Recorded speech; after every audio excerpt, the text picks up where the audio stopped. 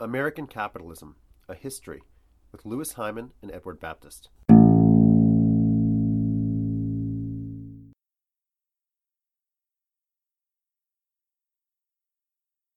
Okay, so what caused stagflation?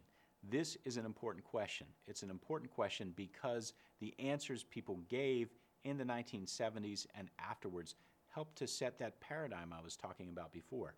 And a paradigm is, in fact, a set of questions and the answers that answer those questions, right?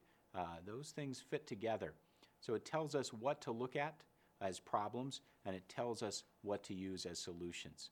And coming out of the 1970s, one really dominant, powerful paradigm said that the cause of stagflation was too much social spending leading to high deficits. Those high deficits would crowd out private investment, discourage investment, pushing up interest rates. So thus you could get high inflation at the same time as high interest rates. You could get high inflation and recession.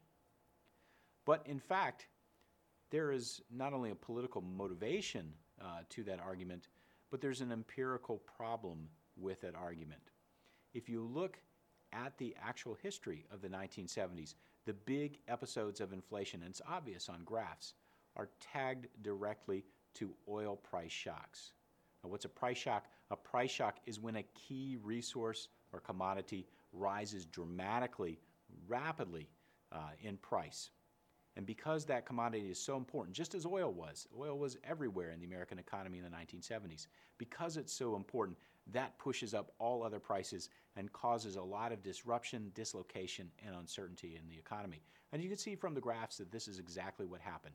In 1973, when OPEC embargoes oil to the United States, stops oil flowing to the United States, it pushes up the domestic price of gas 400%. Americans wait by the millions in lines to get their gas. They often can't get gas on several days of the week. There are all kinds of regulations put in place. Uncertainty is their response. Many of them turn and invest in smaller cars, which necessitates more spending, pushing up inflation. But in general, prices rise throughout the economy. And the same thing happens again in 1979 and 1980. When Jimmy Carter encounters his biggest foreign policy crisis, the Iran hostage crisis, which cuts off a major source of oil to the American economy, pushes up prices again. And people react to that, in part because of the memory of what happened in 1973 and 74. They start to push up prices and panic. So those episodes of high inflation are caused by many things, but oil price shocks are crucial. This doesn't mean that they would have happened if a different policy had been followed, if this policy versus that policy had been followed.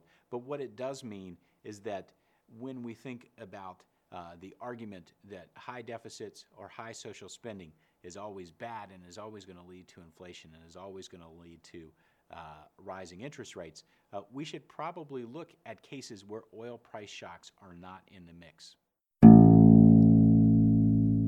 For more information, go to edX.org and look for American Capitalism, A History, with Louis Hyman and Edward Baptist.